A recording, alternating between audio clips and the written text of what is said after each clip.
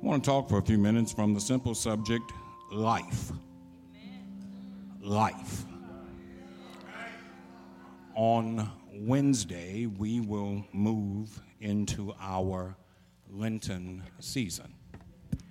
From next Sunday through Resurrection Sunday, our messages will be centered on the atoning sacrifice that Jesus made on our behalf, climaxing in his triumphant resurrection, which secured our salvation. So today, as we prepare for Lent, we want to focus on a passage where Jesus defines his purpose, and in so doing helps us to know what we should expect from our lives that are surrendered and submitted to him. In this passage, Jesus draws a contrast that was revealing to his hearers and is equally revealing to us. A thief is only there to steal and kill and destroy. But I came so they can have real and eternal life, a better life than they ever dreamed of. Now, in order to understand the contrast, for the contrast to make sense to us, we have to know about who the two are that are being contrasted.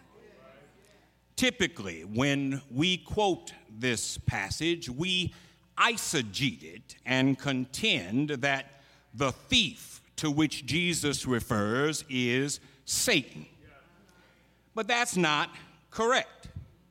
If we exegete the passage, if we read the passage in its context, then we'll see that the thief to which Jesus refers is not Satan, but is false teachers. Those who pretend to know God and what he wants and what he expects, but who don't know him at all. Those pretending to speak on God's behalf, but who in fact are speaking lies and half-truths to achieve their own selfish ends. Read from the start of the chapter. If a person climbs over or through the fence of a sheep pen, instead of going through the gate, you know he's up to no good. A sheep rustler. By contrast, the shepherd walks right up to the gate. The gatekeeper opens the gate to him, and the sheep recognize his voice. He calls his own sheep by name and leads them out. When he gets them all out, he leads them, and they follow because they are familiar with his voice. They won't follow a stranger's voice, but will scatter because they're not used to the sound of it. In the parable, the sheep rustler is not Satan, but is a reference to the false teachers, the pretenders, the pseudo-proclaimers that proliferated Orthodox Judaism in Jesus' time. Specifically, he was referencing the Pharisees, legalists who had usurped God's authority with their own. They had substituted God's standards with their traditions, which they had arrogantly professed to be equal in authority with God's word.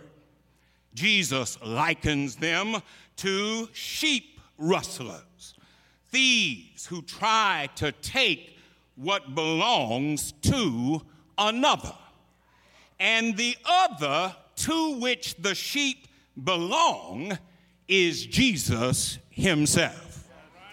In contrast to the rustlers who try to break in and steal, Jesus declares himself to be the shepherd. And he says some important things about the shepherd. He says that the shepherd is known by the gatekeeper. And the gatekeeper is God the Father. Jesus is known by the Father because he was sent by the Father. He's known by the Father because he and the Father are one. He would later say to his disciples, if you've seen me, then you've seen the Father. For I and the Father are one. Jesus says that the gatekeeper opens the pen to him so he may collect his sheep. And the key to understanding this portion of the parable is the phrase, his sheep, who recognize his voice. The implication is that there are other sheep in the pen, as the gatekeeper is the keeper of all the sheep. But Jesus says that the sheep that belong to the good shepherd, the sheep that belong to the true shepherd, will hear his voice and heed his call. They will gather to him, and he will lead them to safe pasture. When I read that, it lifts up a truth that is so important as we move into another Lenten season. And the truth is this: it's not enough to just be a sheep. You need to make sure that you are a part of the good shepherd's flock.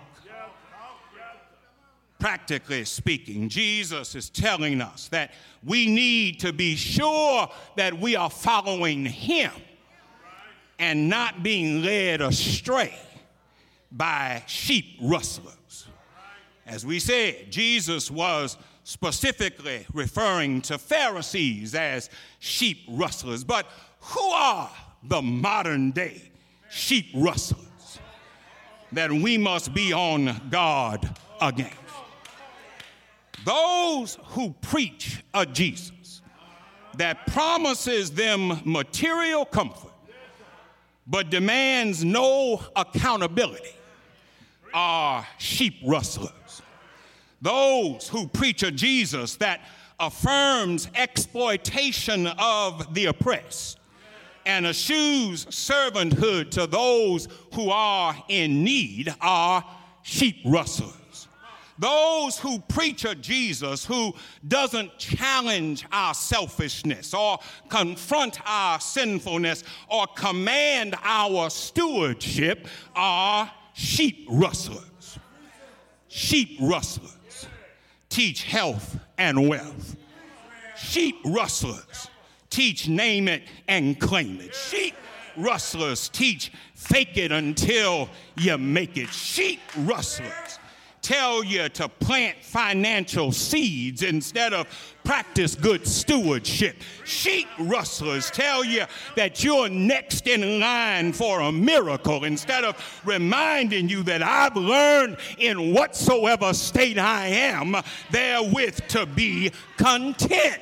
We've got to be careful about sheep rustlers. Make no mistake about it. Sheep rustler will get some sheep.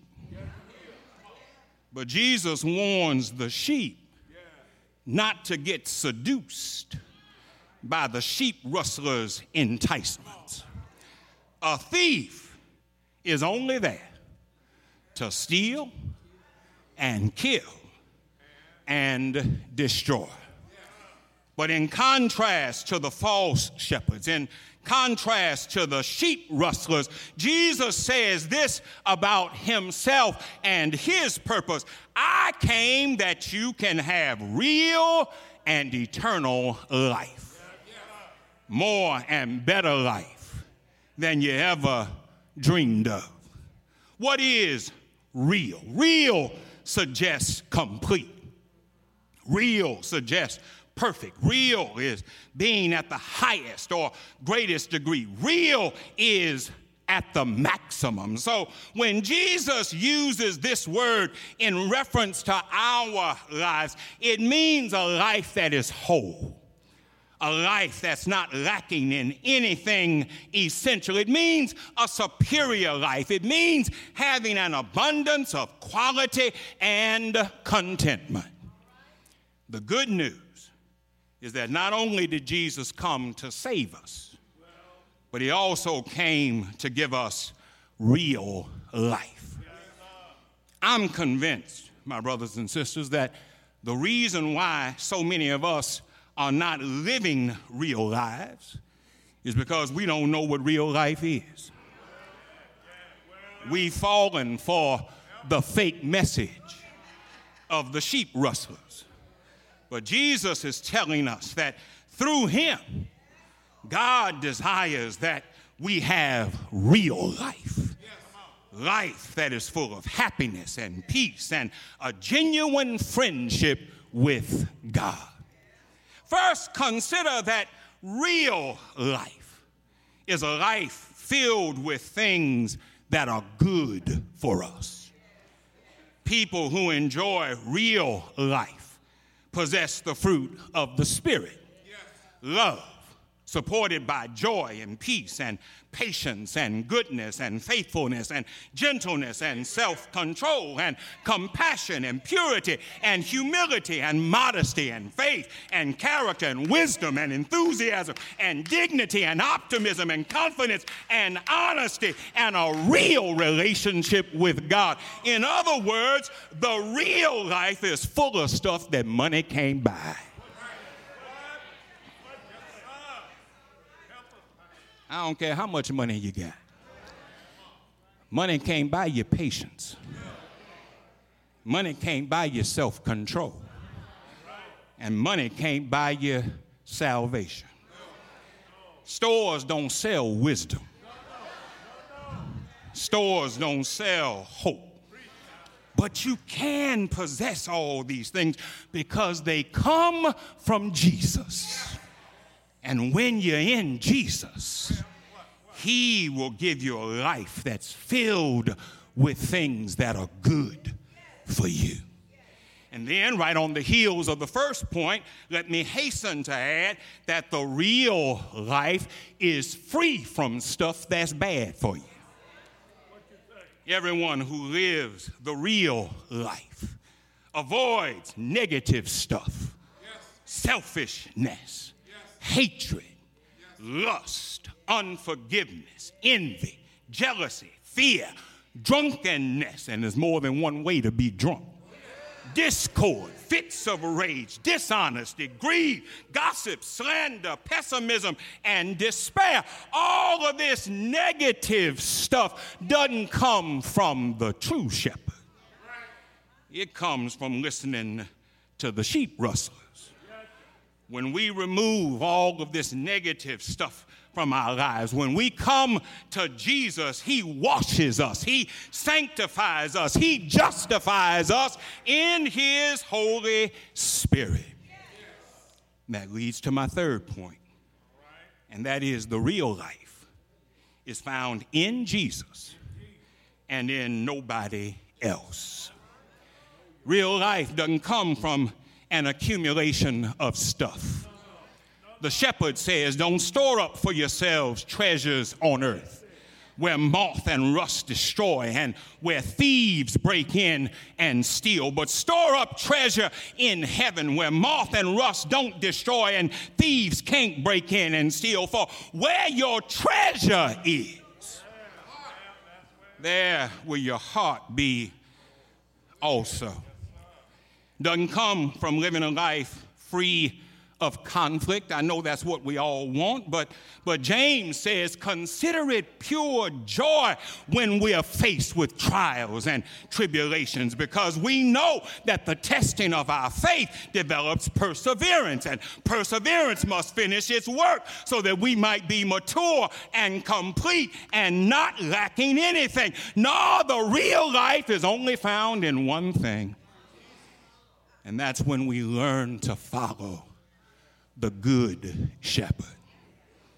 Anyone who's without Jesus is dead already. Paul says, God, who is rich in mercy, has made us alive with Christ, even though we are dead. If we are in Christ, real life awaits us. I've come that you might have it, and that you might have it to the full. And that leads to my final point. Jesus is inviting us to experience real life. Stop listening to sheep rustlers. Stop listening to slick back folk who got you dropping money at the altar. Stop listening to folk who promise stuff that can't be delivered and God never said in the first place. Hear the word of the Lord. God loved you so much that he gave his only son, that whoever believes in him should not perish but have eternal life. That's real life. Come to me, all that are weak and are heavily burdened, and I will give you rest. For my yoke is easy and my burden is light. That's real life. Seek first the kingdom of God and its righteousness, and all other things will be given to you as well. That's real life. Ask, and it shall be given to you. Seek, and you shall find. Knock, and the door shall be open to you. For everyone who asks receives, and to him who seeks he'll find, and to him who knocks the door will be open. That's real life. In this world you will have tribulation, but be of good cheer, for I have overcome the world. That's real life.